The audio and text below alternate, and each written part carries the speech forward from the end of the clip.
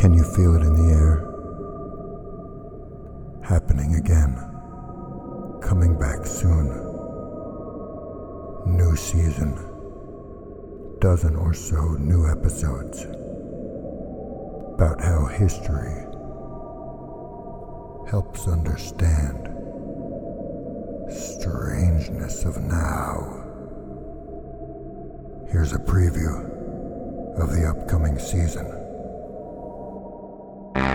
So sure, diamonds are sparkly to look at, and they're awesome at cleanly cutting tile or accidentally scratching up your car windows. But Adam Smith understood that you can't make coffee with diamonds, and they can't slippery up your slip and slide. And you certainly can't baptize a baby with them. Carbon paper. Carbon paper? Yes, carbon paper. Thomas Jefferson would have swallowed his own elbow for a couple of packs of carbon paper. At this point, savvy listeners will probably be wondering, why on earth are we walking on a pie crust? The answer has to do with that ziggurat we were just talking about, and with the Industrial Revolution. Casually throw the word usufruct into a conversation today at lunch. Then carefully observe your lunch buddy's reactions, and you'll see what I mean. And that this strangeness, this remoteness of the past, is the aspect of history that many non-professional pop history content creators tend to get most wrong. Trained academic historians understand that much of what feels intuitively normal about the past is not, in fact, normal at all.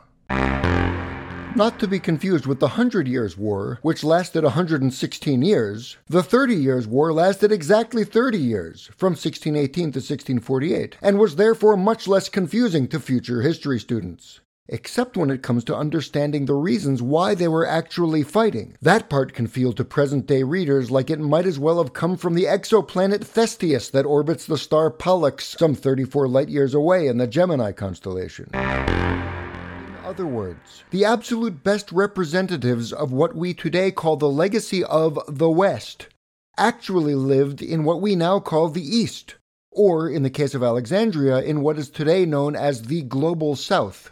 So how do we explain all of this geographical confusion? Did all of these self-proclaimed Westerners manage to simultaneously turn off their location services on their metaphorical phones? Or is there something else going on here? Yet perhaps the most important inventions and discoveries of that period aren't about those cool museum pieces at all.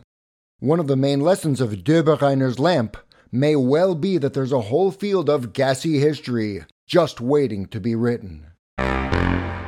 All of which means that before you start getting all internet angry and joyfully leaping onto the nearest social media pig pile, it's worth realizing that these two labels, which seem at first to be opposites, mean nearly the same thing.